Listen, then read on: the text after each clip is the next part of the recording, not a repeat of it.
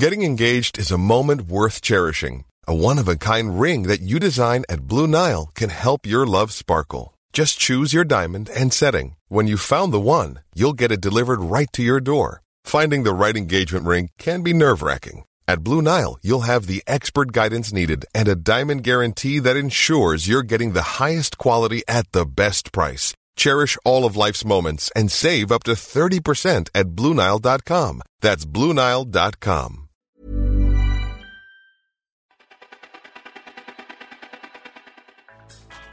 At the moment, objects like tanks can only be disguised using cameras to project the view behind onto screens covering the front of the tank. This was seen on a car in the James Bond movie Die Another Day. However, this technology only works from one perspective, the angle the camera is facing. So if you spotted the tank from a different angle, it would distort and damage the illusion. But in 2006, British researcher Sir John Pendry came up with a way of bending light around an object to create a cloak, which would make it invisible to the naked eye. However, when light waves are bent around an object, they have to travel further than the light unaffected by the cloak. This means the bent light arrives slightly later than it should, so the image isn't perfect. To correct this, the bent light waves have to appear to move faster than the unaffected light travelling in air, which is impossible with natural materials. Cloaks like this have been built successfully with artificial metamaterials, made with carefully designed structures smaller than the wavelength of light. But they've only been able to hide objects from view in microwaves rather than visible light.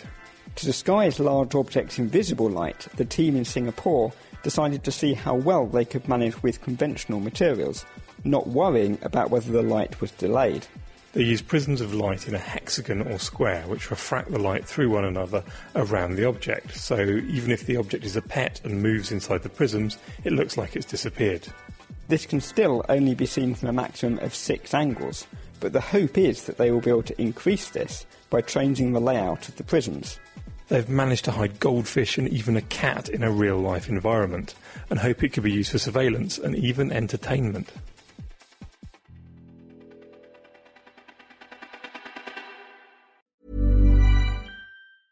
Thinking about your next career move in research and development? Then it's time to make your move to the UK.